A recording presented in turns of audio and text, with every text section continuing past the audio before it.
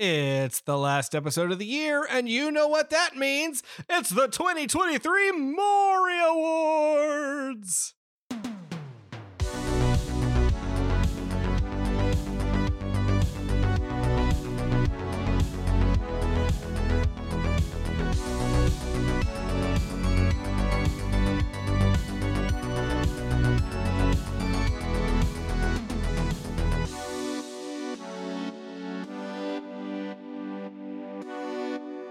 Hello, everybody, and welcome back to your new favorite show, The More You Nerd, the only podcast where we wrap up our favorite things that happened this year.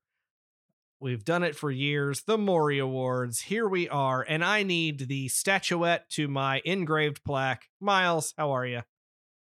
I'm doing great. This has been honestly, as far as like nerd stuff goes, a pretty wild year. There's been some really good stuff. I feel like it's been kind of a roller coaster ride. There's stuff that I thought would be excellent that wasn't, and there have been a lot of surprises this year, to be perfectly honest. And just a lot of stuff. Like we've talked previously, and we've talked on Discord often about how for video games in particular, this was a pretty banner year for gaming. Certainly a lot of AAA stuff was released. I think partly it is like, this was the expected date, the expected year after COVID kind of, took away 2 years. Like a lot of stuff was going to kind of pop out at some point. But I gotta be honest, for movies and TV series, it has been something very similar. There have been a lot of really good stuff, so much so that I know I have forgotten some things. Miles, based on what we talked earlier today, have you I am remembered angry? No, there was something in particular that I was like, I remember telling people I didn't ask for this, I didn't want this, and this is one of my favorite things of the year, and I don't even know if it's being discussed tonight. Like I said this last year. I want to say that I wanted to do a better job of keeping track of things, especially in the first 6 months of the year, which is where I'm most prone to forget something. And like I'm better keeping track of like music and stuff because I have Spotify that helps me keep track of stuff. I keep track of my movies and Letterboxd. They are getting, I think, a TV option soon, so maybe that will help me because I feel like it was a TV show. But like I know there was one thing that it will not be talked about that was like probably one of my favorite things this year, and I just don't remember what it is, and it drives me insane. Well, let's see because we have not consulted each other's lists, so no. Although I will say I have chosen some things with the exception of one. I took your taste into consideration and actively didn't choose certain franchises because I figured they would be brought up tonight.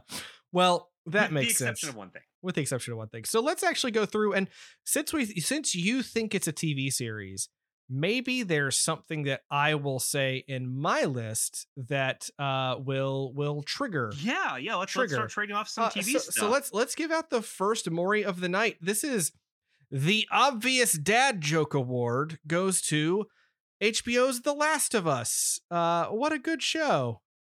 I'm honestly surprised you brought this one up. Yeah. I tried to get you to play this game for years. And I did. I know you did play it. But it took some doing because I know that there's some stuff, since becoming a father that hits harder for you. That first part of that game is rough. That's definitely true. And it's also that there's certain games that I just can't play around my kids. And that's one of them. It's also why It's also why I haven't finished The Last of Us Part 2, which is getting a PS5 update in the early part of next year for $10. So I will probably finally get to it at that point. I like the game itself. I know there's been some critical stuff about its political meaning, which I guess I was too dumb to get when it came out. But it's a very dark game. Yeah, I've gotten to one of the early dark moments in that one. But yeah, The Last of Us TV show is one of those. It's one of those things that it is. If it hews very closely to the source material in certain facets, and then gives you something you Never thought you could possibly like. How could this have not been the story the entire time for the changes that it makes? And it's great. I'm excited to see some Golden Globe nominations for it. I would not be surprised to see some Emmy nominations for this particular one. Yeah, I was stoked when they announced Bella Ramsey as Ellie because I loved her in Game of Thrones. Like she was like the shining light of season 8. Yeah, um and so her portrayal of Ellie is excellent. I think she was great, and obviously Pedro Pascal, fantastic job as Joel. um he's very good at escorting children across I long mean that has distances. become the meme. But yeah, no, this is a great adaptation, a great show. HBO did a bang up job. So I absolutely cannot disagree. And speaking of just, I guess, bang up jobs, I have to award um this next Maury uh to Ahsoka. I am giving the season 5 award because it is a live action season 5 of Star Wars Rebels, which is a show that I know I loved. Drew, did you watch Rebels? Yeah, dude, we covered it on the show. I can't remember if you watched all of it or We not. talked about it week to week on every episode for Okay, maybe years. I was making sure because I have several Star Wars friends who don't, and sometimes I mix up you and like one of my best friends who watches certain things and doesn't watch other things. Um, so I loved Rosario Dawson as the live action Ahsoka in The Mandalorian.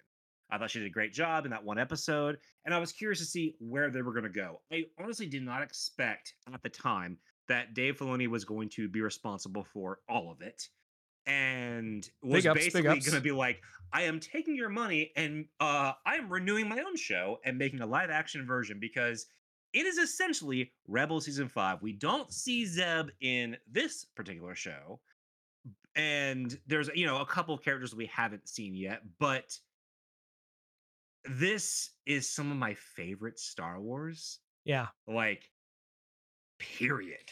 The only Period. the only thing that I disliked about Ahsoka is that it ends at the most interesting moment in the story. I mean, that absolutely. And unfortunately, Ray Stevenson passed after filming this, so we were not going to get a follow up on one of the most interesting non-light side characters I think we've ever Well, had. we don't know that we're not going to get a follow up. They have not Yeah, announced what they're going we to don't know do. that we're not going to get him. They could recast him, but I think honestly, and I'm a fan of Ray Stevenson as an actor. This is one of his best performances. It's so he is so good in this role.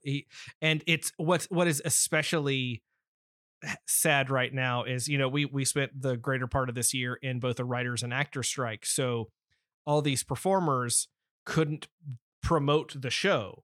And part of the promotion today is, posting stuff on social media, behind the scenes stuff and stuff like that. And since the strike ended, there has just been a flood We have gotten of gold. there's been a flood of TikTok videos of that feature him just being a cool dude hanging out with everybody on set and goofing around. And it's like, I am sad.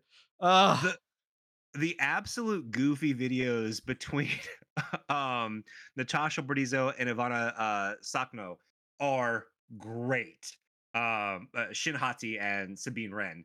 And like it almost feels like it's their version of like office chair races. Like they're So just like goofing around in like go-karts and stuff. And it's not just any go-kart, a go-kart that looks like the land speeder from A New yeah. Hope. No, it's wonderful. But I think what was so interesting about this show, I mean, not only giving us like Rebel season 5, but I think it gave us a more interesting perspective on dark force wielders because we finally had someone who was more like a Qui-Gon, who was more philosophical, more interested in other things than just taking over. And I think that he's one of the most just fascinating characters on that side of the force that we've ever seen. And 100% agree. I I would love to see that character explored at least in a novel if they're gonna like, oh, we're not gonna recast him to, pay tribute to Ray Stevenson, which I would understand. I would love to see that character followed up because I think that it is a tremendous, like, just I guess a tremendous movement in Star Wars. Like, I think that like we're breaking the mold of what we have known in a very interesting way that really explores the things that we think we have known. And I love that about that show.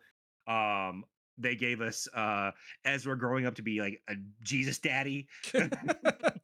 um and Sabine is great. I love the idea of like officially saying that no, this is more of what the Force is, and there's so many things that this does. I think for Star Wars in very subtle ways that makes it.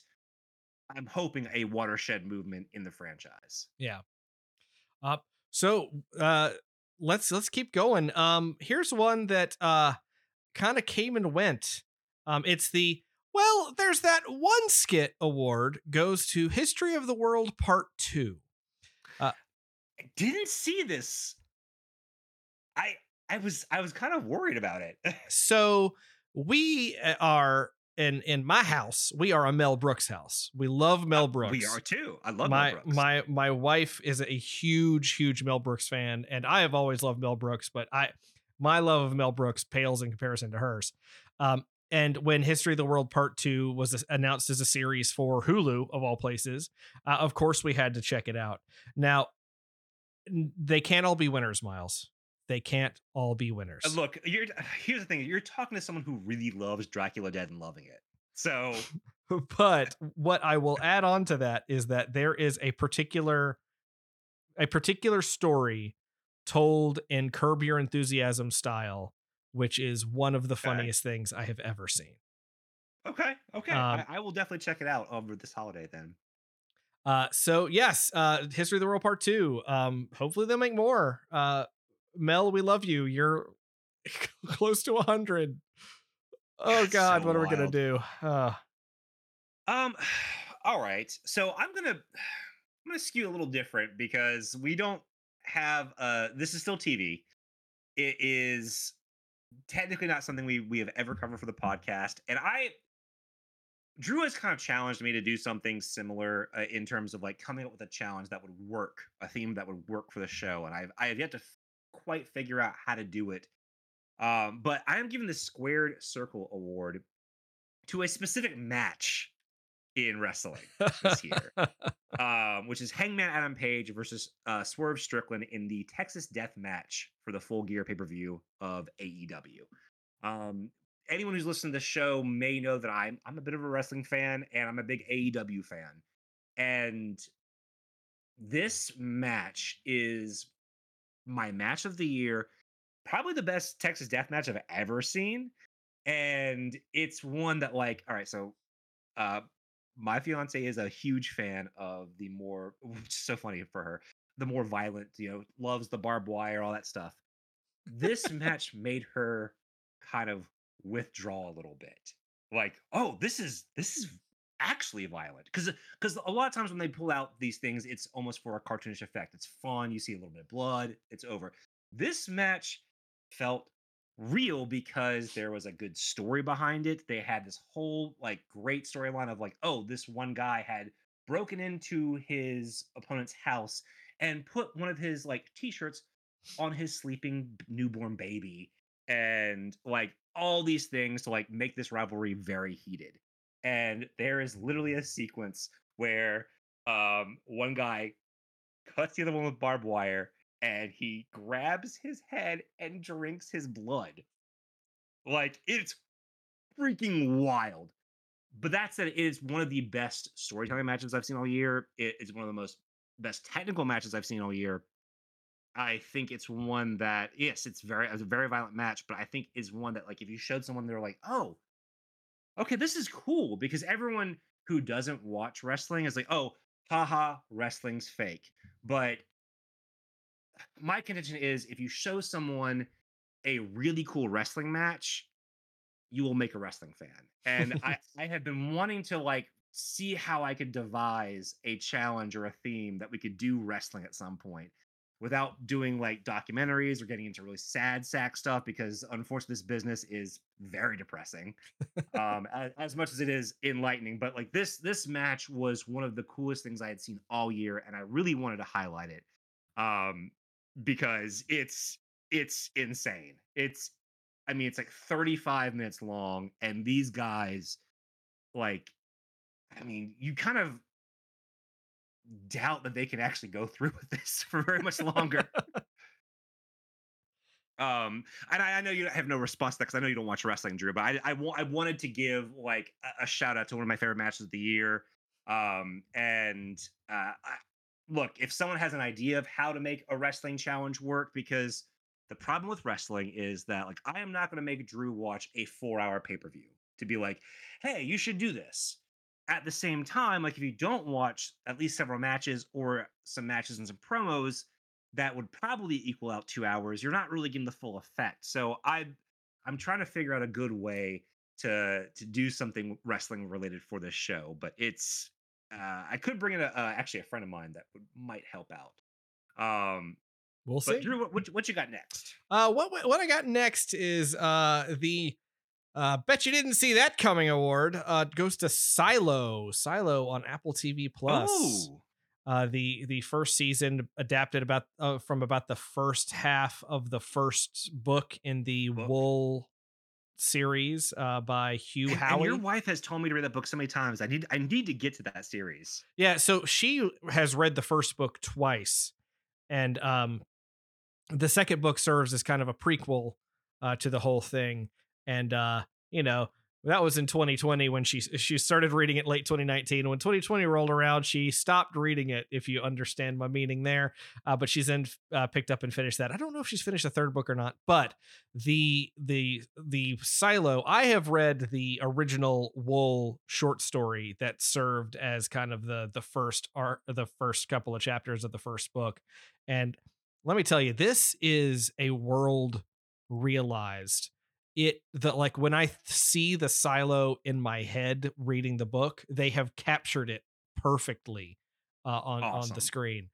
It is so interesting and weird, and it's really something. It's one of those things that I don't want to say too much about, because a lot of the stuff about it is like stuff you want to discover through the course of the show. Yeah, there's a mystery involved and that sort of thing, but so I'm not going to say too much about that, which is going to be true of a couple of other things that I have on my list. But yeah, that is I can't wait for season 2 of that one.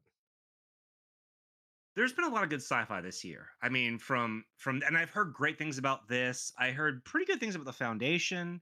There was Scavenger's Reign. Like, there's been a lot of like really great science fiction this year. I'm sorry, Scavenger's Reign? You mean the winner of the How Is No One Talking About This award? There we go. So I haven't finished the season yet. I'm about 4 episodes in, but this show is just it's like watching or reading an issue of Heavy Metal. Yeah, Scavenger's Reign is a 12 episode animated sci-fi series. 12? It's only 12 episodes. Wow. Yeah. I thought there was only 6. So no, it's 12. It is one of the most engaging, compelling things that I have watched in a very long time. And this is especially interesting for how little dialogue there is in the show at points. Yeah. So the show is all about in the opening moments you see a ship called the Demeter have something happen to it, and then you kind of flash forward to these different pockets of survivors of this spaceship crash as they are all trying to head towards this one point. And you know, the difference between the survivor groups on this super weird planet with all these really interestingly designed alien creatures, and this whole super well thought out like if you saw one creature and you saw a different creature in two different parts of the planet, you could see how they maybe had a similar ancestor in the past and evolved Mm-hmm. differently. Like there's that kind of stuff. All while telling this No, just really, really interesting story. it's one of the most interestingly realized alien worlds I've ever seen in any medium. I mean, I'm not. I wasn't even being joking or disparaging when I say it. It feels like a story from Heavy Metal magazine. Like it feels like someone took like ideas from heavy metal and got it right. Like it's bizarre, it's surreal, it challenges what you think you know about things. The animation, and I will say as far as the people animation style, I was a little not off put, but I was questioning it at first. I'm like, okay, this is may not be my style, but it fits so well with the entire scope of what they're doing. It's very colorful. It's got that almost pastel. Like there was, I can't remember the artist's name that was doing flash covers back when Jeff Johns was doing it, but there was a different style of comic book art that was coming out in the mid 2000s that was kind of getting some prevalence, and this just fits right in with that. And I agree. I think this is excellent. It's certainly a bid for like, hey, get your HBO Max for this because it's that good. And I really need people to watch it so that they can get a season 2 because it's oh man, it's so good. I can't like I got on the subreddit for this. Like it's one of those things where if you go we've rewatched portions of it. Like we started the first episode 5 minutes after we ended the last episode just Oh because we wow. needed to see the opening of the show again because there's little things that are just little details that you don't notice the first time around. It's so good. Scavengers Reign. It's on Max. It's on Max, the platform, formerly HBO Max. It's not a good name. It's But not. it is a good service. Can be. Uh so I'm gonna in terms of surprises, I'm gonna switch to the Jolly Roger Award and giving that to Netflix's adaptation of One Piece. This may have been one of the things I was talking about. This is certainly a live action show that I wasn't asking for, didn't think was going to work at all, and on a whim, we pressed play and were absolutely captivated by how good the show is. Like, and it's so good in the way that like when you hear live action anime slash manga adaptation, it it feels like a live action anime or manga. Like it gets that style down. The main actor who plays Luffy is perfect for the role. It's have you watched One Piece yet? I have not. The only One Piece I have ever seen was back when they tried to bring it to America the first time and had that terrible opening sequence, like Oh gosh. rap, rap opening. Do you remember Yeah. this? Yeah, it was bad. Yeah. I have not made time for One Piece just because, well, the anime because there's like 1,200 Oh no. episodes. Like Um, I will say this. I have now put on my like Amazon wish list of like the collections of the manga because I got super into this show. I loved it. Um it's colorful. It is a live action cartoon in the best way. It from what I've seen and gauging from reactions from fans, it like really actually nails the source material.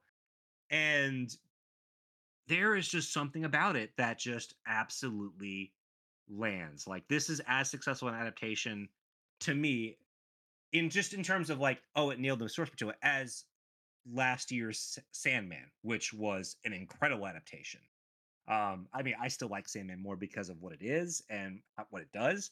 But yeah, this blew me away. I was kind of like expecting to watch one episode and be like, yeah, that's terrible, and never watch another episode. And this became a global thing. But this show is a popular show. well, to keep on the pirate theme, I'll go ahead and say the "This is still about pirates, right?" award goes to Our Flag Means Death season 2, Still need to watch it. which is really really great. Go watch it; it's fantastic. I'm looking at the clock and realizing we've got a lot more awards to get through. Um, Well, then I mean, do you have more to say? About that one? well, I will say, I've got two awards that need to be given out because they need to be given out. But I'll let you do Well, one. I'll let you do one. yeah, because I if I'm wrong, I'm gonna be very upset. But I feel like my next award is going to be hand in hand with your other two awards. Probably so. All right. So I'm going to give the Next Generation Award to Picard Season 3. That was this year. Oh my gosh, that was this year. Yes, it was.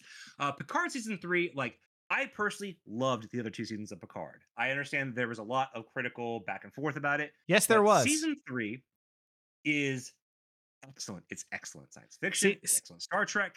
Season 3 is what everybody wanted Picard to be, even though they told us, even though they told us over and over again that Picard is not a Next Generation Season 8. It's not that. It's not all the Next Generation cast coming Picard back. Season 3 is. But Picard Season 3 is that, and it's fantastic, and I love it.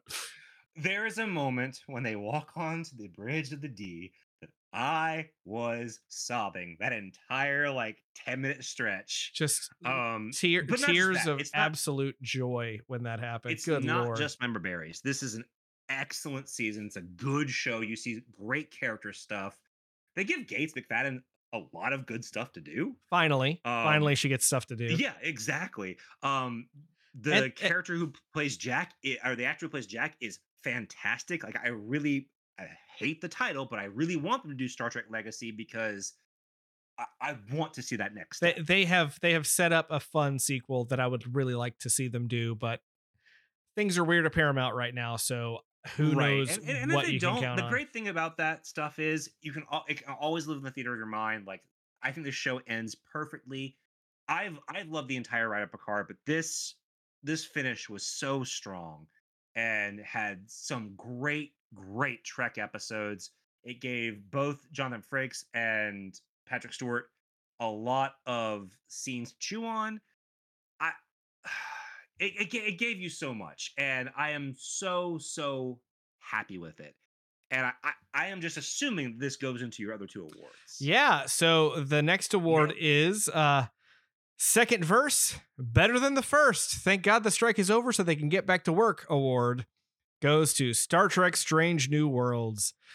Strange New Worlds Season 2 was utterly fantastic, with one of the most fun episodes of Star Trek that they have made. You can mean one of two episodes. in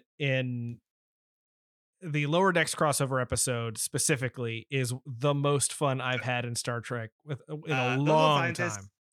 I have watched it 2 more times since we have done the episode on it. I love this episode. It's so good. It's so good.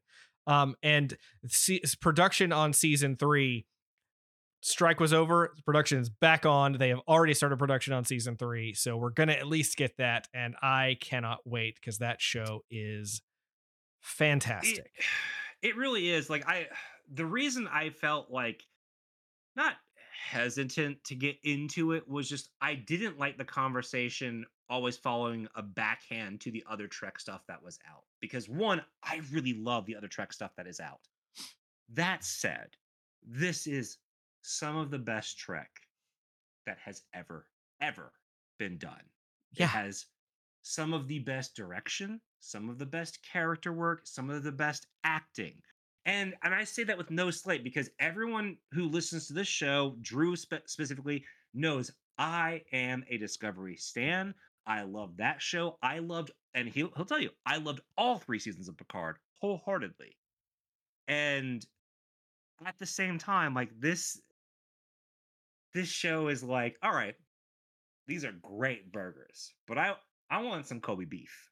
You know, like, I want some Wagyu steak. Like, this stuff is the only reason that this show, like other shows, take heat for this show is just it is so good that it's like it makes the other shows look bad just by existing. And it pains me to admit that because, like, again, I am a big fan of Discovery. I'm a big fan of Picard, but this show is legit possibly the best Star Trek show that's ever been made. We'll see where it goes, but like, it's on that trajectory. It really is. I think that we have to add a little asterisk to that statement. It is perhaps the best live action Star Trek that's been made in years. Fair. Yeah. Because I've got a couple other awards. I've got a couple other awards, but I'm going to skip them just to get to the How Does This Show Keep Getting Better award goes to Star Trek Lower Decks. Just a tremendous show. It's so good. And this season, I don't want to say what happens because it's such an earned moment that I can't believe I didn't see it coming. That it was just so fantastic that it makes me wonder how, like, if they hadn't been planning this from day one of making Lower Decks, I would be shocked because it just works so well. This is a great example of, like, I wish people would shut up and wait, because I've seen a lot of complaints about the first two seasons of Lower Decks and, like, oh, well, like, we don't know this, and this. And, like, one, they have X amount of episodes. They have 20 minutes of animated stuff. They're also a comedy. Like, and this show has been fire since the beginning. Let's not, like, look over that. This show has been fire since season 1. Consistently doing real character work. But this thing does what the best sitcoms do. They trick you into falling in love with their characters so that when something legitimately dramatic happens, it punches you. It full on socks you in the stomach. And this season of Lower Decks, I mean, you can tell this has been building up for a while. And I think they did a tremendous job. I agree with you where I'm like, oh yeah, I spoke too soon, because, like, Lower Decks, very few shows make me as happy as watching Lower Decks does. I got the Lower Decks compendium book that they released, that they announced back in the summer. It's sitting upstairs right now, but I haven't even opened the package on it because I keep getting distracted by other like real life important stuff today. That I raced down here to do a podcast with you instead of going to get it and reading it. So, it's one of the best shows on television. It's not just a good Star Trek show; it's a great show, and it's a show that that gets heat from some fans, not me, because I love it. For being overly referential to past Star Treks, which to me they've always hit the balance of that so well, like, that it's exactly what I want personally. Again, but some people just need to shut up. But this show this season gave us two things. It's now cemented itself into the pantheon to where the show is now referencing moments of its own past and its own bits in ways that work really well. And it gave us that, and it gave us Moopsie. So Star Trek Lower Decks rules. Moopsie has taken over its house. like the fact that they haven't put we have watched the Moopsie stuff so many times. The fact that they have not put a Moopsie stuffed animal out yet is insane. Absolutely insane. It's insane. They just did the when they're teamed up with someone to do t-shirt drops for each episode. The moment the Moopsie shirt dropped, sold out. And you can't get it. Yeah. And I'm actively angry because that would have been a great Christmas gift. Yeah. Because this house is Moopsie strong. We love Moopsie. All right, so Miles, we've talked a lot about TV. Just want to say Scott Pilgrim Takes Off is also on my list. It's a great show. Go watch it. We did a whole episode on it. So I legitimately did not do one for that because I thought you were going to. Yeah. But we also did a full episode on it. So, like, so I feel like we don't need to. We don't need the reason why there's no Morey for Spider-Man 2. We did a whole episode on it. Like, we loved it. You can hear it. Scott Pilgrim, one of my favorite things that I experienced all year round. You can listen to our episode on it. Do you want to shift to movies or video games? Let's do movies. Okay. I'm going to start with I Can't Believe It's Not Trash. And that award goes to Dungeons and Dragons Honor Amongst Thieves. Because that movie, weirdly, it gets 2 awards because it also gives the Is There a Better Cast Film award? Seriously. So this was a movie I was optimistic about because of its cast and because, it looked fun. But at the same time, like, I've been tricked before. I have seen more than one live action Dungeons and Dragons movie. Yes, there are more than one. Uwe Boll did Eh, one. Don't forget. no, that was in the Defense of the King or whatever. Oh, He it didn't was do Dungeons and Dungeon Dragons. Siege. Is that Dungeon Siege? Yeah, Dungeon Siege, yeah. Okay. No, I saw the one with like Marlon Wayans and Jeremy London and Thora Birch. I saw that in theaters. Um, so I mean, I was cautiously optimistic, but I still wasn't expecting this to be as good as it was, and it's possibly the best adaptation of a tabletop role playing game you could possibly make. Yes, until the Cosmic Crit movie gets made, this is Right. the no. But this movie, it handled the cast was so good and so Hmm. charming. Every single one of them owned every moment of screen time that they were I mean, on. also you have Captain Kirk himself as the main character, the Bard. Yeah, and Chris Pine. I'm kidding. I'm kidding. But No, but Chris Pine Chris is. I Pine mean, Chris Pine as a D&D bard is best Chris. best Chris. Best Chris. The movie is hilarious. It is moving. It is so much fun, and it feels like D&D shenanigans. And when I say that, Yes. it's like Miles and I have put our foot into the tabletop role playing waters for quite a few years now. Yes. And when like just something when somebody rolls a natural one on something and you have to roll with that in the story, that is what happens in this movie, and it just works so well. There are so many things that feels like a party winging it that, like, especially if you've ever played one, you're like, oh, this hits. And to the degree of like, there's also GM stuff where like, oh, you have to create a character. Oh, his name is Jonathan. Jonathan is the best. It is god tier nonsense. It was the biggest surprise for me this year. It was so good. Dungeons and Dragons is utterly fantastic, and everyone should see it. It's really good. It's legit one of the, like, it's in my top 10. I think it got eked out of the, well, let me double check on my letterbox. It might still be in my top 5. Because some recent movies have which I didn't make one because they're not nerdy movies. Might have eked it out. So it is currently at, okay, it's at number 9 right now, my top 10 for the year. It's a great movie. This has been a good year for movies. Do you have more, or do I need to keep on going with my movies? Oh, I have some more. Okay. I have the how can it possibly beat the original award goes to Spider-Man Across the Spider-Verse. Good. So I didn't make one for this one. Good Lord. I knew you were gonna hit this one. It was so good. It was exceptional how they could take how you could have Into the Spider-Verse, which is my favorite superhero movie. It's not just my favorite, it's the best superhero movie that they have made. And how you could make a movie that just is better. And it's so good, and I can't wait to see how the trilogy wraps up. Because I mean, my only problem with it was like they didn't allow me to buy a ticket for the sequel immediately after. Exactly.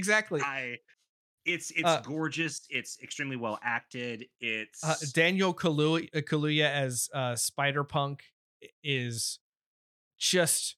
It is the best. He has owned the character because like people liked the aesthetic of the comic book character, but it wasn't until Daniel Kaluuya, who like was excited because he's like, oh, I get to speak with my natural accent. Yeah, and just there are moments in that movie where you think they're setting up this sort of like either love triangle or rivalry or whatever, and that is immediately thrown away, and it's just I love that so much because I hate love triangles. I will say, God, it was so good. As a fan of Ben Reilly and Miguel, I was disappointed they are not the characters that like I want them to be on screen. Oh, you didn't like Andy Samberg's overacting as Ben Reilly? I love what they were doing. I love the gag that he is the 90s like over dramatic character. I love the gag. I'm a big Scarlet Spider stan, and I'm also a huge fan of Miguel O'Hara.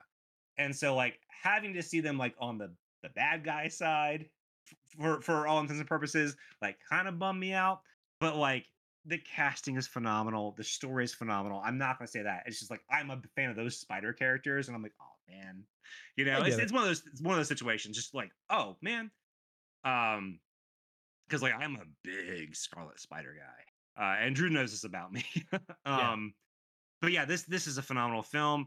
Soundtrack is solid, not as iconic as the first one, I would say, like because it reuses some stuff, but like it's still a good score. But like the soundtrack itself isn't as important, I feel like. Yeah, I Um, think that's true. There was a lot more licensed music in the first one too, which well, didn't then really. they use songs from the first one, even in the trailer, the "What's Up Danger" song, which is phenomenal. Love the song, but like I just wanted, I was hoping for more new from that. But like, no, this is my like number two movie of the year. So like, it's absolutely phenomenal. It's one of the best superhero films ever made. It's one of the best animated films ever made in that respect because it continues to like play with the medium after the first one.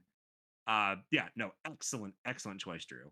Um, Um, can I go ahead and do another one because I feel like it's yeah, related? go for it, bud.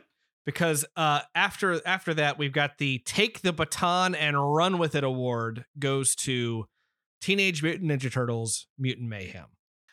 I'm so glad that you played this one because I felt like you would, and that's why I didn't, because I adored this movie. When I was complaining about the soundtrack in Spider-Verse, this one uses older songs, but does so to It perfection. uses 90s hip hop in a way that just works for the Ninja Turtles in a way that I did not Well, expect it to. But I but think it actually really accepted, like, oh, wait, the Ninja Turtles are kids from New York, and it treats them as kids from New York. And this yes, watercolor style that they now, play with is just perfect. it's a super fun movie. I don't, plot wise, I don't love it as much, nearly as much as I love the Spider-Verse movies, which It's a little messy there. I agree, but like it's still but what I love about it is that it takes the idea that Spider-Verse had, which is to have its own art style and to actually make something artistic and not just like, you know, I love a lot of the recent Disney movies, don't get me wrong, and Encanto is fantastic and it's beautiful, but the song slap too. and the song slap too. Was Encanto this year? No. Okay, good, because I didn't give an award to it. But you know, it get an award last year, probably, I hope. Well, we don't talk about Bruno, so don't worry. but but a lot of animation is done with just like very standard cartoon stuff, and I put in quotes. But when you Mhm. have stuff like Spider-Verse and Mutant Mayhem that take that to the next level and actually put a style onto it, to where in Mutant Mayhem, when you look at streetlights, they have like an animated thing on them. It's not just a light. It's like it's got an effect to it I that just feels so, it feels so cool and good and interesting to look at. I feel like I'm watching a comic come to life. But it's not even that it's a comic coming to life. It's that it's that you have the art, the people doing the art for this movie and framing these shots and doing these things. Um, they care about putting a style to it, and it's not Well, just this yeah. kind of. I honestly I feel the opening trailer for the Mutant Mayhem is possibly the best like example of it, where you have the Del Sol song playing and like that vibe with that style, like that's the movie. Yeah. Like there is a vibe this movie has, and I feel like I remember watching this movie. One, kudos like to them for like getting actual preteens to play the Teenage Mutant Ninja Yeah. Turtles Yeah. and letting them improv off one another, which I can't. is I can't. also phenomenal. I can't wait till their voices start changing. It's going to be hilarious. Well, because this is the first time we've actually focused on the Teenage Mutant Ninja Turtles. Yeah. Like that was great. Also, Jackie Chan gives an incredibly like nuanced performance to a Splinter. I was worried about that because I've seen Jackie Chan do roles like this. Like he was Sensei Wu in the Lego Ninjago movie, and it's Yeah. like I feel like at a certain point you just get Jackie Chan because he's the martial arts guy. And so when I heard he was announced as Splinter, I I didn't I didn't love that, but he does a really good job, and he You know does what's so better than I funny? expected. I remember from the very beginning, like Ice Cube was like talking up Jackie Chan's performance. Like he was like, no one's gonna understand how good Jackie Chan is until they watch this movie. And he was not wrong. And Ice Cube was great in this movie. Like this has got a banger cast. It's one of my favorite turtle stories, honestly. Like I'm a big fan of the Nickelodeon like CGI one, but like this is phenomenal. I'm so stoked that like Paramount is sticking with it. They got an animated series coming up as well as a sequel. Like All with the this was a same great cast, movie. which is just really, really fantastic. I'm excited for it. Um to follow that, I got one. Speaking of mutations, I have the Screonk Award, which goes to Godzilla minus one.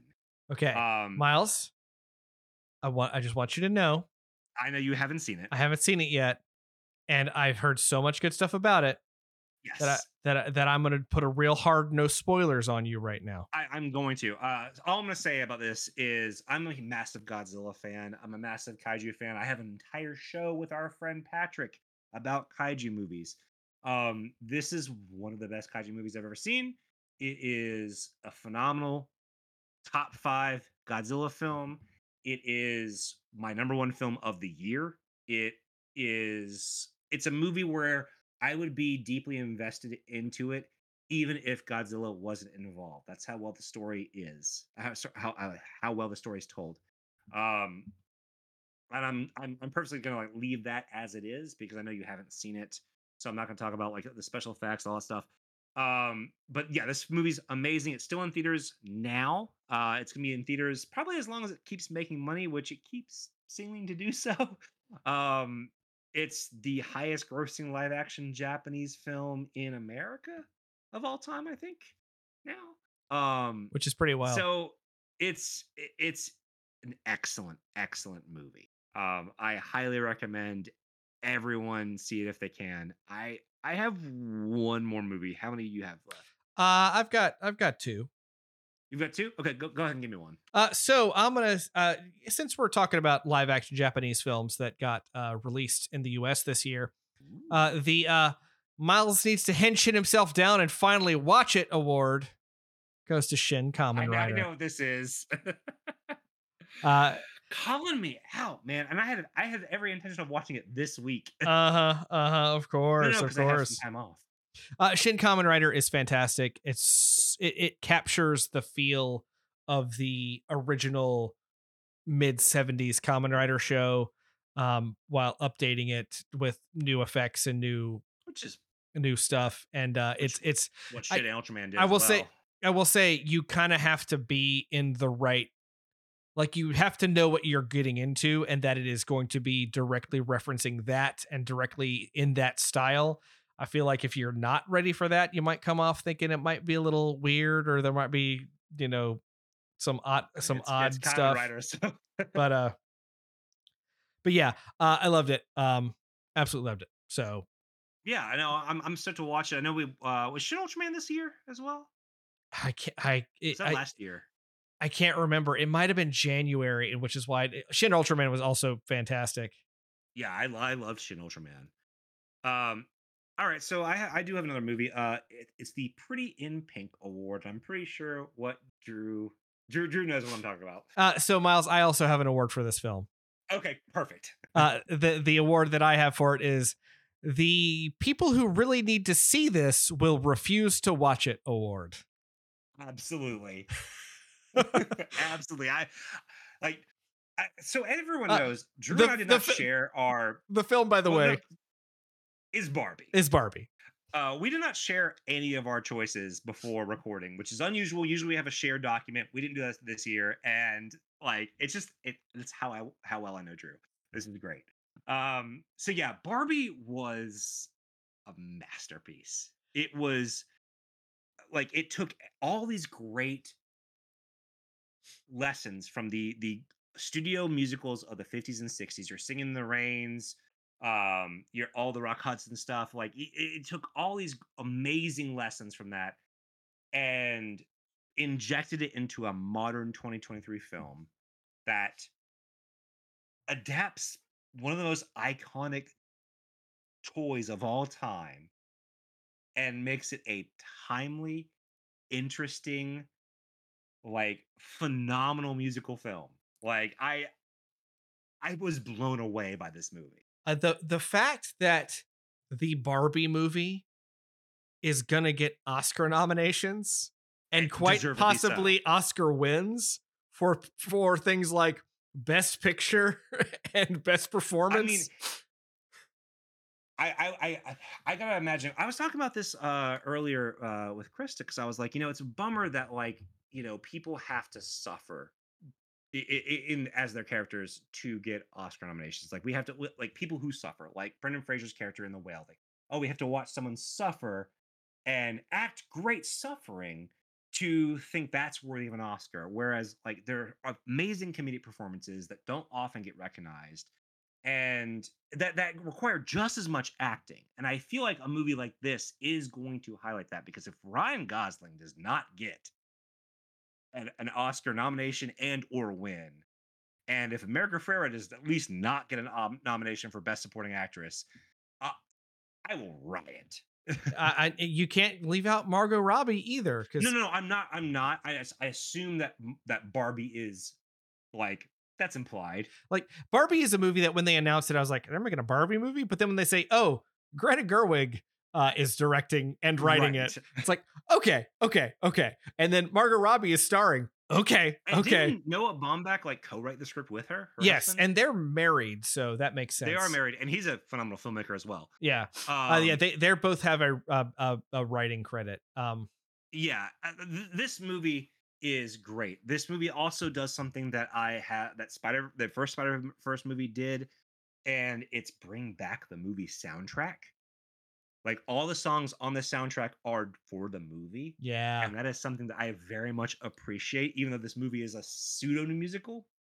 Also, the best Rob Thomas like impression goes to. Oh my gosh, what a great those whole moments also, are like, brought that fantastic. song back into prominence, which is so funny because like a year ago I had this big like Matchbooks 20 like revival moment myself. No, this movie it's smart, it's funny, it's colorful, it does everything right. Like honestly, until Spider-Verse and Godzilla came out, this is my number one movie of the year. This movie is a masterpiece.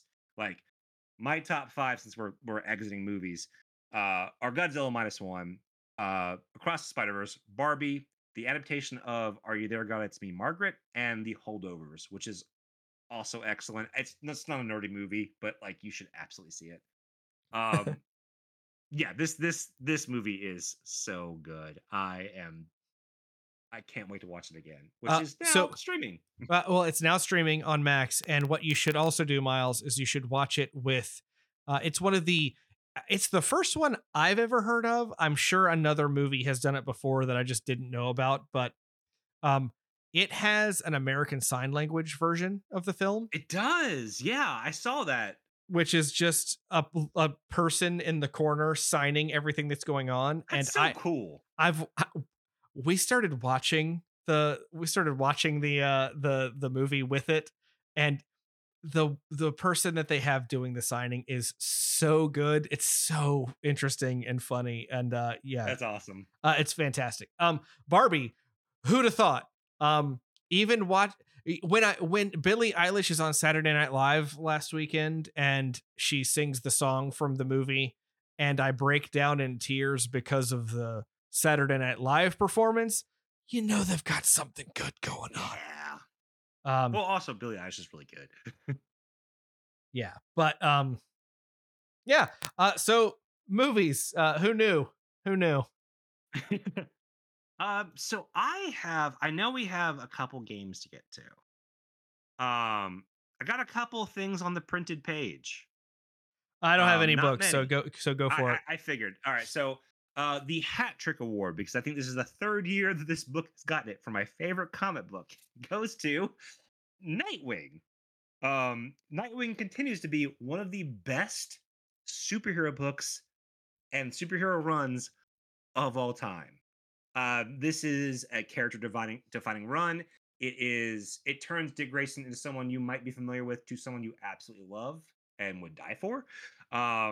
It's everything this character is supposed to be, especially in contrast with Batman. Yes. And the work that Tom Taylor has done as a writer, and there have been several artists that have worked on it as well, is tremendous. I think that any comic book fan should have this run of Nightwing, because there is very few characters that have a create I don't want to say creator owned, but like a creator that like gets behind a character and like completely understands them in a way that no one's going to do. I've read great Nightwing stories. I picked up the original Chuck Dixon stuff when it came out, and I am a stan of the Grayson Spy era of Nightwing comics. Yeah, is it Tim Seeley that did those I along with Tom King? I think I know. I don't remember. I think it was them. I think it was Tim Seeley and Tom King that did that co-wrote that book, right? If I'm not mistaken. I believe so, but I'm not going to look it up right now because no, we're an hour into recording and we still have the video game section. I know. Well, I don't have too many. I mean, I'm a Robin guy, but like this is a run that has like I've always liked Nightwing, but I've always liked him in conjunction with his relationship with Tim Drake as like the adopted, like the proper older brother. This takes the character and is like, no, Dick Grayson is what happens if Batman's done right. He is the only legacy character that is allowed to grow and stay grown. Stay old. Yeah. But like no. 100% stay old, because my boy Timmy Drake has probably been a freshman in college like 5 times. Yeah, well, and I mean, we've talked about Damian 1,000 times, but I mean, just like Nightwing has been allowed to keep his development. Yes. Except for when he lost his memory and became Rick, but we don't talk about that.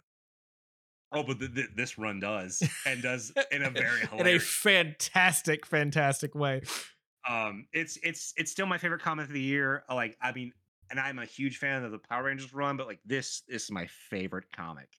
I have the Monster Squad Award. I'm only going to briefly mention Scareways by Trevor Henderson.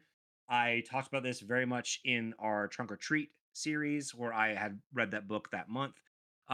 It's a great middle grade horror novel. It's very, very much like the Monster Squad with creepypasta villains.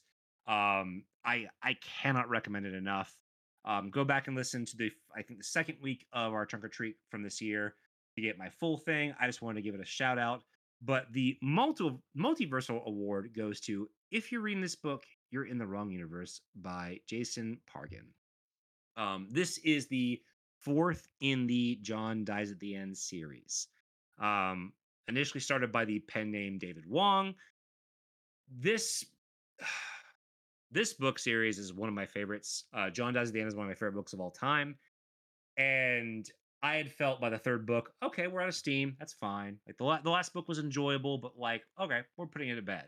And when he announced and released the 4th book, I was a little skeptical. This actually came out the end of last year. And this is one of the best books in the series, like under maybe the second one. I'm sorry, under the first one. It's very funny. It's irreverent. If you like Lovecraftian stuff with dick jokes, that's what you're in for. Like if you like 2010crack.com, that's what you are in for. Like, but back when that website meant something. That's what this, because he used to write for that website. That makes sense. That's what this series is. It's one of my favorite book series of all time, and this book brings it back. And at that, I am done with the printed page. All right, so we're an hour in, gang. We're gonna try to do this as succinctly as possible. I only got 3 for video games, so I got a lot for video games. So let's get into the 2023 Morey video game categories. starting off, I'll go ahead and throw this one out there. The Who Needs Duolingo award goes to Resident Evil 4 Remake. Resident Evil 4 is one of the games that I have purchased. Maybe the game I have purchased more than any other game. More than 7? Well, yeah, because they haven't had that many versions of 7.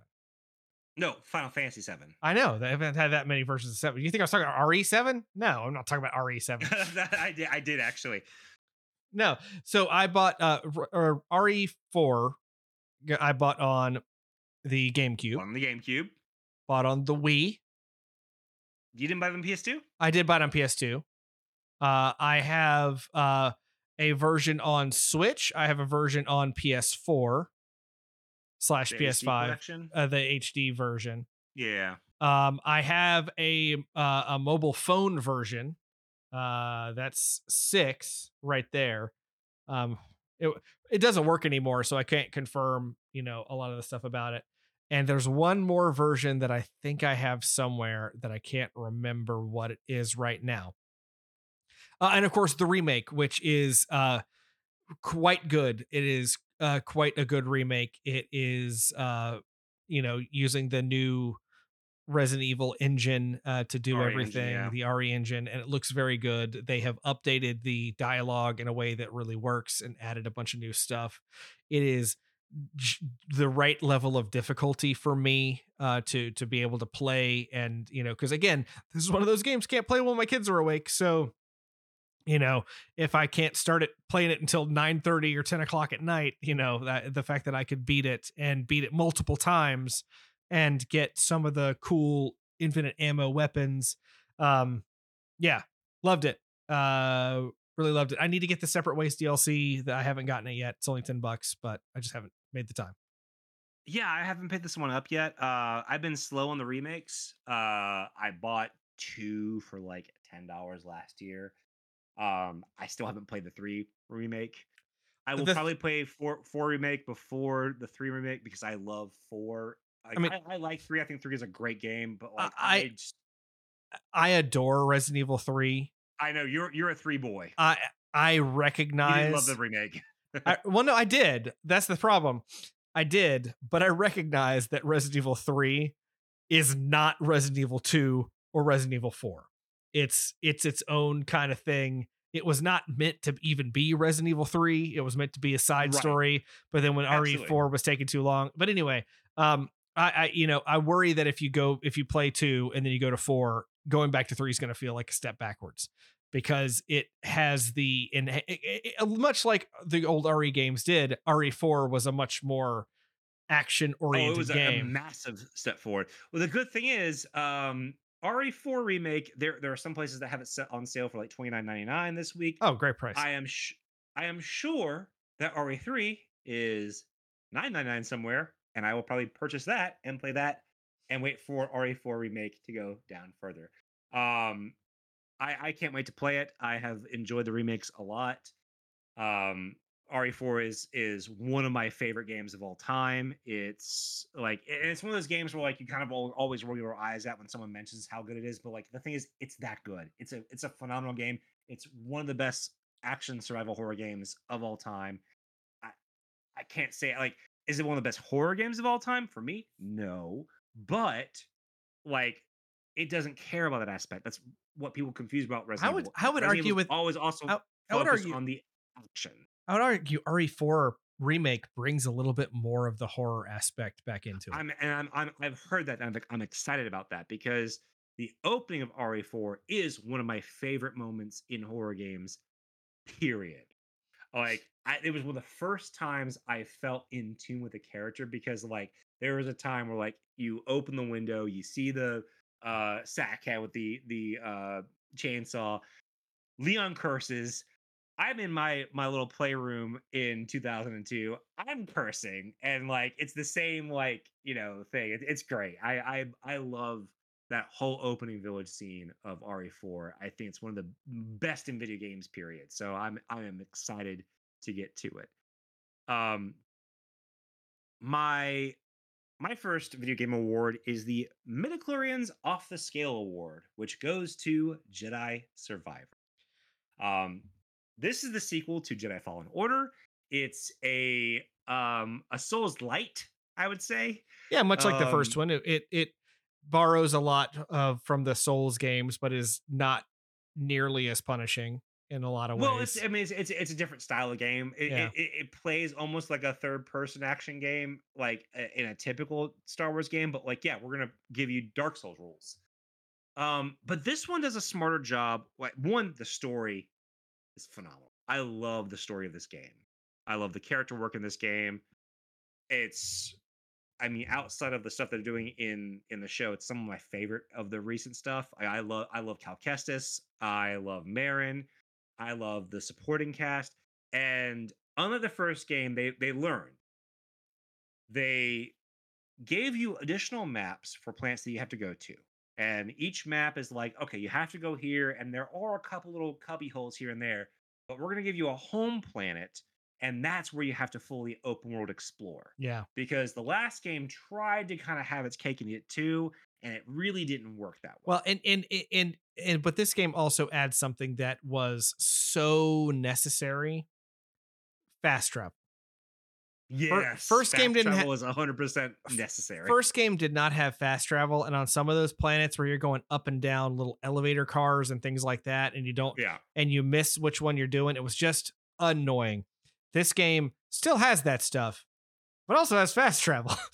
I love this game. I platinumed the first game. I have not platinumed the second game because there were so many games that came out this year that it got lost in the shuffle of other stuff. There's so much to do in this game. And I will go back and do it at some point eventually. Yeah, it's an exceptionally fun game. And I love Cal Kestis. I really want Cameron Monaghan to actively live action play Cal Kestis in something. I love seeing this other end of, like, there are so many like conversations about, well, if there's another Jedi, like, how come it wasn't involved in the rebellion and all this stuff? This gives a good answer to that. And it's an answer that I absolutely love. Like, because some people are just looking out for their piece of the galaxy, and that's okay.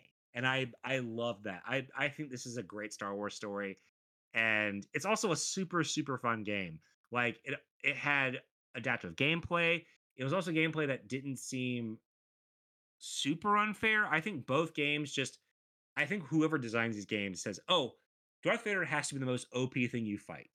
Because in both games, Darth Vader is the most spoiler for anybody who hasn't played these games, but I mean, but at the same time, it's from that era. Like, Darth Vader is the most frustrating thing in both of these games. Like, it's even the last battle. No, Darth Vader is the most frustrating thing the entire game. You're not wrong. No, it just is. What do you got next? So I've got the Clive Strives to Stay Alive award. Goes to Final Fantasy 16. Final Fantasy 16. Really? I thought you were lukewarm on that one. So I wasn't until I was. The thing about Final Fantasy 16 is that the story is really fun and interesting, and Clive as a character is really, really interesting and compelling. A lot of people are giving him a hard time about some of the emotional range that he has, but I think there's a subtlety to it that a lot of people just didn't pay attention to. The only downside to this game is that it's just a hair too long for the battle system to be the way that it is. Yeah, I've heard the battle system is actively kind of not great. The thing is, it's really fun. It's actually a good battle system, and it's really interesting and engaging. It's just, you have to do so many fights that it's just like, okay, this was great an hour ago, but now I just kind of want to one-shot this thing and go to bed, but I have to do this whole stagger mechanic cycle thing. But I gotta say, this is the first Final Fantasy game in a long time that is pure fantasy. That's not, like a sci-fi fantasy hybrid thing that so many of them have been. And, again, I love science fiction, so I'm a big fan of sci-fi fantasy hybrid things. But it was really kind of refreshing to see that in this game. It has been on sale a lot lately, and it has DLC that has come out. So I don't know. I liked it. I want to say it as a high point of the year of gaming because I feel like it deserves it. Even though at the end I was tired of fighting, but I really enjoyed the story that it told, and that is really important to me. Yeah, it's I haven't gotten to it yet. I haven't got to a lot of this year's games, to be perfectly honest. Um, I know a lot of my friends were lukewarm on it, and they are much more, FF, you know, connoisseurs, I guess. Um, I it's a game that I will absolutely play when it is probably $30. Um, it looked really nice. I know it was very pretty looking. But there's just been a ton of games, and you and I both got Steam Decks this year, so I was also like going back and I'm like, oh, what PC game have I not played yet, and what have I not bought yet, and that's a big thing because I mean I've been really diving to Humble Bundles and Fanatical and like taking advantage of like, oh, I got a PC I can take anywhere now. And one of the first games I bought for that PC I can take anywhere now gets the Gone Fishing Award, and that goes to Dave the Diver. Uh, Caused some controversy during Jeff Keighley's self-aggrandizing the Game Awards because it was given a nomination for the best indie game, and they described best indie game as a game that felt like it was indie, and I was like, well, Well, it's one of that's your those. opinion. Honestly, it's one of those things where, because I also bought Dave the Diver on sale at your because you had talked about it so much.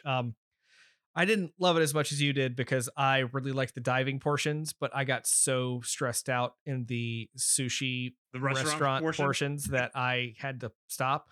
But Well, once you get enough people, like it's not that stressful.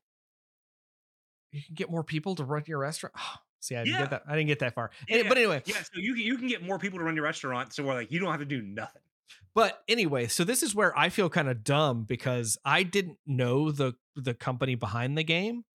And so if you had just asked me, I would have assumed it was an indie game because it Yeah, yeah, has the and that's feel of indie games of recent history. absolutely. And like, there's nothing wrong with like that. Like, you can feel that way. You can be like, oh, this has an aesthetic. Like that whole game is its aesthetic. And the thing is, it's backed by a major company. That's okay. Like, my thing is like, I don't care that it's not an indie game. It's a great game. And this game like was such a chill game because like once you earn enough stuff, like you can stay under the sea for like 30 real-time minutes. And I don't Drew's giving me a look, so that tells me how little like he's like upgrade stuff. Like you can like legit find a way to stay under the sea for like 30 Yeah, minutes and just screw around. I had one play session that lasted like an hour and a half. So I didn't get Okay, very far. okay. So I you didn't haven't get even very met the far. sea people yet. Now, I'm aware that the sea people exist because I've met No, the guy you're that. aware they exist, but you haven't actually gone to their village. Correct. Yeah. So there's a point where like, and that's where the game really starts. Is like you don't have to care so much about like, oh, I only have like, gosh, I gotta get going because I only got like 2 minutes of air, and I'm gonna get that fish because it costs more. Um, it's a phenomenal game. It's the way I feel that some people feel about Stardew. Like it was a very relaxing game for me. Like once you get into it, because I understand how it's stressful at first, but once you like start getting into it, like it's a really fun gameplay. Day of the Diver subverts a lot of stereotypes and like also like exacerbates some. Like you have this one character who like is super into this one idol, and like every time you upgrade something, like he does his little glasses like the dude in Evangelion, and like like fixes his little action figure and like goes to work. It's really funny. It's a delightful game. I have spent a lot of time in it, and I get why some people might not love it, but this one, like, it was one of the first games I fell in love with on my Steam Deck, so it's always gonna have a special place in my heart. All right. So I'm gonna kind of cut through a couple of these because Okay. one I'm gonna say the I'll finish it when I'm good and ready award goes to The Legend of Zelda: Tears of the Kingdom. Um, I full, Bet.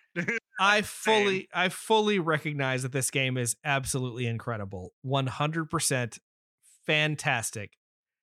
The style wise, all of this stuff. I have to say, I have come to a realization that the Zelda franchise is my favorite franchise in video gaming of all time.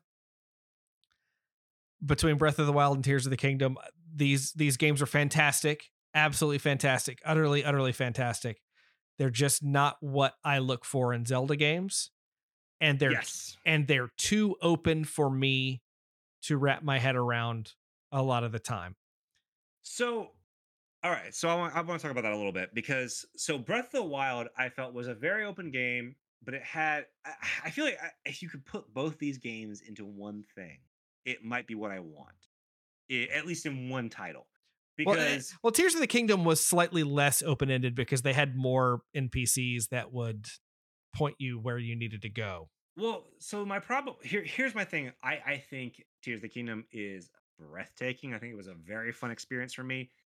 It also felt like very expensive DLC to Breath of the Wild. I mean, I can't argue with that. Like even the story, I was like, okay, like, but here's the thing: Tears of the Kingdom also has some of the best physics mechanics I've seen in a AAA game in ages. Like people were doing things that the developers didn't even like clock. There is some genius level stuff that you were able to do in this game. And But it's I all also agree based with you off as a stuff Zelda game. it's all based off stuff that people were kind of doing on their own in Breath of the Wild, and it's just like it's nice to see that happening. But Yeah, yeah, continue agreeing with me. I don't want Tears of the Kingdom and Breath of the Wild to be the new normal for Zelda games. I love that we have these games. I love exploring in this world. I didn't mind the open world aspect of either game, but I feel like if you could put both these games into the same pot and just kind of blend them together, you would have an excellent game by itself, as opposed to a excellent game because it came first, and then like, hey, here is a great like epilogue hypothesis of like things you could do later. Because like for me, the gameplay aspects that Tears of the Kingdom added are phenomenal, but everything else feels like we didn't think of this in Breath of the Wild, so we're doing another. Which I don't hate that. I just it's like I very do much and I don't, because like I for very much me, like the I go to a dungeon, I get a thing, and that opens up more of the world. And then I go to another dungeon and I get a thing and it opens up more of the so world. I low key hate the shrines. I don't mind having lots of things to go to, but like I think they're all the same and they all feel the same. Like, because I mean, here's the thing about Zelda. Like, once upon a time, you had the Legend of Zelda, you had Zelda to the Adventures of Link, and then you had Link to the Past. Like, you have three very different games doing very different things. Like, we used to be a country. Like, there used to be like a variety, because from Link to the Past, the next mainline Zelda game, Ocarina of Time, which I understand like starts the whole open world conversation, but like, But even still, the Ocarina of Time. God, we could do a month on this by itself. Ocarina of Time and the Zelda and all the Zelda games past that up until Breath of the Wild follow the formula that was set up by Link to the Past. It's why Link to the Past is so important. I disagree. I can tell you that like Wind Waker does its own thing. I can tell you that you are wrong. Wind Waker does the same thing, just on water instead of on land. You have access to certain things in the world, and you go along until you get a new item out of a dungeon that gives you access to different things in the world. You can't give it to your favorite game. Like the Zelda 2 does that too. Like that's a Zelda thing. I mean, you can argue that Zelda 1 does that because you have to get the raft and all of this stuff. It's just it's not as well put together. But like as all of those games are very different expressions. Hell, even Ocarina of Time and Majora's Mask are very different things. And it feels like the difference between Breath of the Wild and Tears of the Kingdom, as much fun as they are as individual things. If I had never played Breath of the Wild, yeah, Tears of the Kingdom is a mind-blowing experience. And like it's a gorgeous experience. It's a high quality game. I can't say it's not. I mean, the whole build Like mechanic in Tears of the Kingdom is a thing that Breath of the Wild, like, it's built on the back of Breath of the Wild, but they couldn't have built that in Breath of the Wild. They didn't know no, that no, they could do that thing. that's the thing. That build mechanic is what makes Tears of the Kingdom the game. Is it like if you could put those two together, like you'd have something because everything else in Tears of the Kingdom, like it's not bad. Like I mean, I love the game. Like it's a good experience, but also the entire time I feel like I'm playing like okay, I'm playing like a mod of the game I played 5 years ago. I just don't have a problem with that. I don't have a problem with that. But anyway, I'm not saying it's a bad thing. I'm just saying it's a thing. we could spend That's an the thing. It's hour like on this, Miles, and we need to keep I know. I'm going. just saying. I'm not saying it's a bad thing. I'm just saying that's a thing. Yeah. Um, So I'm gonna say I apologize that we don't have awards for Spider-Man 2 because we did a whole episode on it. It's a fantastic game. Yeah. Go play it. I also don't have an It, award. it gets the Venom Vember award. Yeah, I also don't have an award for Baldur's Gate 3. I know a lot of people love Baldur's Gate 3. What I have played of Baldur's Gate 3 is fantastic, but I have played so little of Baldur's Gate 3 that I feel like the only thing I could give it is I'm gonna save Scum until the end of time. And I feel like that is not like I haven't even made it to the Goblin Camp in Act 1. I'm very, very early in Baldur's Gate 3. It's great. It's really good up to that point, and I know it gets great later. I just haven't had time to really dive into it. So a couple of others that I got here. The Karaoke Tears Award goes to Like a Dragon Gaiden, the man who erased his name. I haven't played it. Is it good stuff? I finished it this morning. In fact, I had to turn off the console in the middle of the final FMV cutscene because I had to go to work. This game was great. It is a more traditional Yakuza game in that it's like the beat 'em up style and not the JRPG turn-based RPG that the games are becoming, which I love that. Don't get me wrong. The one game that's happened. Well, but the sequel's coming out in February, so doesn't exist yet. So no, it does because there's a demo of the game that you can play at the end of this. Doesn't exist yet. Anyway, but what I loved about this game is that it was everything I want out of the Yakuza games, but in a tighter, shorter package. Because these games can get really big and really long with a lot of extra side stuff and stuff like that, and this was just a much tighter package, and it gave me appreciation for the character of Kiryu. That because I started the games with 7 and Ichiban, I didn't know Kiryu that well, and Have you not played Zero at all before? I played some of Zero, but I didn't play Zero until after I finished 7. Oh, okay. And this game takes place in the same place that a portion of Zero takes place in, which is really interesting because that's what all the Yakuza games do. They have the same locations, but you get to see them in different eras and different things. It's really fun. This franchise is one that I wish I had the decades it would take me to get through all of these games. Oh, dude, me too. So like I haven't finished Yakuza 0 because I got caught up doing other games and stuff, and then like the idea of going back to it now, I'm like, I don't know where I am, I don't know what I'm doing, and that's what frustrates me so much about so many like open world games like that. And that game's not even that open. Like you're just in like a city block, but like. And I mean, I love Yakuza 0 because it's 80s Yakuza story, which is like my thing. I love that stuff, but I just haven't finished it. I have every intention to like go through that entire franchise, and I probably will like next like do the Like a Dragon, Yakuza 7 because I've heard so many great things about it. Like it looks super fun. You should play that. It's so good, and it's a great jumping on point because it's a new main character, and right. I mean, I've played Yakuza games before, but like I've heard great things about it. My last video game award goes to, let's see. Oh, it's the I Cannot Tell a Lie award, and that goes to Lies of P. This is the South Korean Pinocchio game that is a Souls-like. It is freaking great. It like if I you like the FromSoft games and you want a wild take on the Pinocchio and also it's not a spoiler, but like other things, and the tease of other things, um, Liza P is for you. It's I would say maybe not on the same par as like maybe a Dark Souls or Elden Ring, but certainly I think I would put above Dark Souls 2 and yeah, and Dark Souls 3. This is a phenomenal game. It might be a little bit easier than some of the latter Dark Soul games. I'm that about doesn't halfway through it. doesn't bother me at all. You beat Elden Ring, so you'd be fine.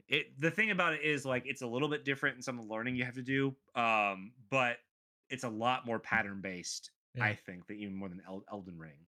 Um, except for the one that I got stuck on before I was moving stuff around and I took out my Xbox, which it's on Game Pass, so that's what I was playing it on. So I haven't put it back into. But I got stuck on this one boss that was like, "Oh no, you none of your moves work. You have to like do this whole other rigmarole." And I'm like, I don't feel like doing that right now. Like it's like you have to do it because like they can parry everything you do, and I'm like, I'm good. But this game is great. Some people have called it the Timothy Chalamet simulator because Pinocchio looks well like Timothy Chalamet. Um, it's a really really fun game. It's inventive. There are very cool twists on Geppetto and different ideas from Pinocchio. And I mean, yeah, Pinocchio Souls. Like I laughed when I first saw the trailer when it first came out. And I was like, yeah, that's gonna be like a dead in the water. It's one of the best games of the year. It's phenomenal. My last game award, it's the Just Like I Remembered It award. Perfect. Super Mario RPG remake. Oh yeah, that did come Uh, out. what a what a tremendous remake. It feels perfect. It looks and feels like your memory of that thing is. Yeah, yeah. Um, it's so good, and they've reorchestrated all the music, but you can then throw in the original music. They've done a few script changes and a few enemy name changes, but that's not really a big deal. It is the charming weirdo offshoot JRPG Super Mario game that you never thought you That's needed, cool. and I loved it, and I continue to love it. It's what I wanted it to be. Just this like perfect copy, this enhanced version of this thing that I remember so well from the 90s. Like That's one of that's the awesome. first JRPGs that taught me how to play JRPGs. Like, Yeah, love no, it. that was my experience with that game as well. I haven't bought the new one yet, but I've heard, I mean, superlative things about it. Like, if you love the game, then this is for you. And I'm like, awesome, because um, it's not a game that I can wait for a sale because Nintendo doesn't really do sales. Like, it might go $10 cheaper. That's about it. You might So pick it's it a up game that you might pick it up for 40 at one point, yeah, if I'm lucky, if you're if lucky. I'm there on the right weekend. But I am absolutely stoked to pick this one up. I was so excited when they announced it. I was like, it's about damn time. Um, yeah, it's one of those things like, oh, this is a Switch must have. Like I have to get this game, and I'm excited to play it. It is a game that's making me realize that my Switch is old, because when it kicks on, the fan starts going and it does The not fan stop. starts a pumping. I mean, I think one of the things looking forward to 2024, I would expect a Switch 2 announce of some sort, and it better be a Switch 2. Like, I don't want any new Nintendo rigmarole. Like, I Yeah, want just a more powerful Switch. That's Nintendo, what I don't want. don't pull a fast one on us and do some weird random new thing. The Switch rules, and you got to stop not Yeah, doing that. it's so good that like Valve copied you with their Steam Deck. Like it's Exactly. perfect. Like it is the perfect console. It really is. Um, Miles, we're done talking about TV series, books, comics, movies, and Yeah. games. I have one more award for the year of 2023. Okay. So you know this, Miles, because you have talked to me personally, but this is not something that a lot of folks out there in the universe know about me yet. Um, I encountered something for the first time after not disliking the concept, just not really getting it, and then falling so deeply in love with it that it has taken over a large portion of my life. So I live in the Atlanta area. Um, I say I live in Atlanta because it's easy to say that, but I live in the burbs. Um, In Cobb area. yeah, don't dox me, bro. I don't care. So my family and I went to our first Atlanta United football club game this year, this summer. After the team's been around for a few years, and they've won a championship, and we've talked about going. And we finally did it, and we fell so deeply in love with the experience that we think about it so often. The MLS draft was today, where I've been getting text messages from my wife about it while it's been going on, while I've been down here recording. We're obsessed. I've never been obsessed with a sport before. It's absolutely true. It's like, he makes fun of me and Mike when we talk about football or something like that, and now you are in the weeds. I'm like, I knew I had a problem when I knew player names, and like when I could look at a person on the field and Brooks Lennon, get your head in the game. Brooks Lennon's head is always in the game. He's a very good player, but it's one of those. It's something that I've never really experienced before. I've never really gotten it, and there was something about the magic. Unless it's March Madness and the Wofford Terriers are doing better than they're supposed to be. But even then, they choked in the first game. No, there was that one year they made it to like the third round. I think they made it the second round. Anyway, no, there was one year they made it the third round. It was like, we were all thinking Cinderella story. Yeah, I wasn't thinking that, but I was. But yeah, it's one of those things where it's a new world for me, and it's a world that is going to impact the Morey Nerd recording in 2024, as I can sometimes not record on the days that we normally record. So apologize in advance. Yeah, we actually might be like rethinking what days these episodes are released as a result. Not necessarily as a result of that, but like I know you said you have a lot of things coming up that may gel with the recording time, so we may change from Wednesday dates to later in the week. There's a lot of Tuesday Atlanta United games, and yeah, so this is why I wish we lived closer together, because I think I could make you a wrestling fan. And no, I'm excited for you though. Like, I was excited when Atlanta got their MLS team, because I'm always excited because I'm in between states. Like, I've always been like, I have to root for the Georgia team or the North Carolina team. Charlotte has a team now. Yeah, Charlotte's team, they just got a new head coach by the name of Dean Smith, which is absolutely wild. Yeah, for any North Carolina fans who know the name Dean Smith, that could be interesting. My mom went to UNC, so when they announced that Charlotte's new coach, I went to Dean Smith's basketball camp. Yeah, I met Dean Smith. This is the most we've ever talked about sports on the show, and it feels weird, but in a good way. Fine. So yeah, if there's any MLS fans out there, drop me a line. I am willing to talk about stuff. I need a Western Conference team to follow. Tyler's trying to get our friend Tyler from the Cosmic Crit podcast. Yeah, you have a team to follow. Is trying to get me to follow the Portland Timbers, but the Portland Timbers aren't very good right now. So we'll see what happens. Okay. So you sound like a Fairweather fan right there. Like, you look. I'm a Carolina Panthers fan. We are 2-11. Like, we are garbage this year. The Carolina Panthers beat the Atlanta Falcons this past weekend, 9-7. 9-7 when a bad team loses to the worst team in the league, it's pretty bad. Anyway, sports, I guess, is a thing that we're going to talk about in 2024. What a weird thing, but you can be nerdy about sports when, Miles, it can be. when, fantasy football was basically D&D.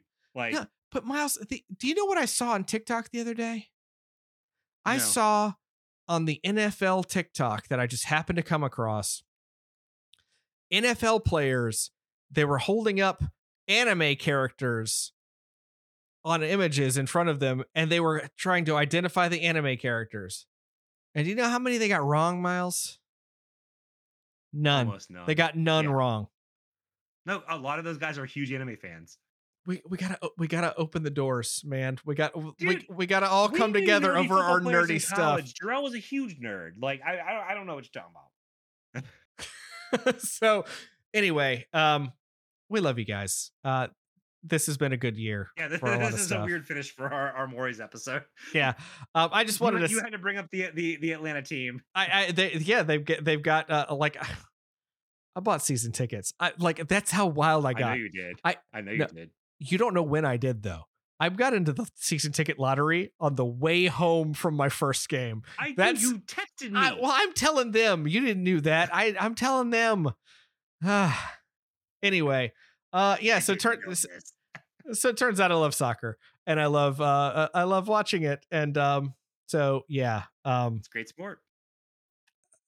Something new to be nerdy about in 2024, gang. That's what it says. Yeah. Speaking of 2024, we have not set January yet. We are going to take the Christmas break to recalibrate what we're going to do for the new year. And I'm actually really excited about it. I think this year we were super, super heavy on two specific deep dives. I think this year we're going to focus a little bit more on some themes.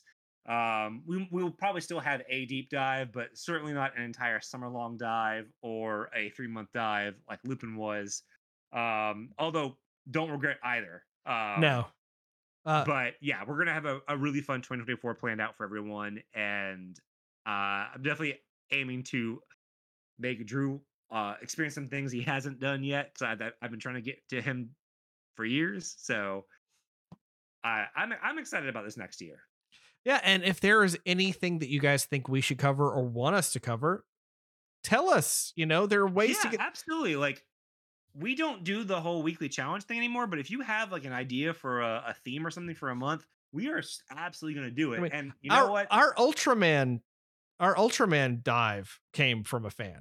So absolutely. And you know what? Old school Morey Nerd rules apply. Tell us why you love it. Cheap is good, free is better. And it needs to be something we can do at least in a week or a month, depending. I'm down to accept some challenges for sure. Yeah. So if you would like to reach out to us, you can find us at themoreyinerd.com, which is all of our episodes going back 12 years. 12 years of doing this show. It's wild. It's wild. You can also find us at facebook.com/themoreyinerd.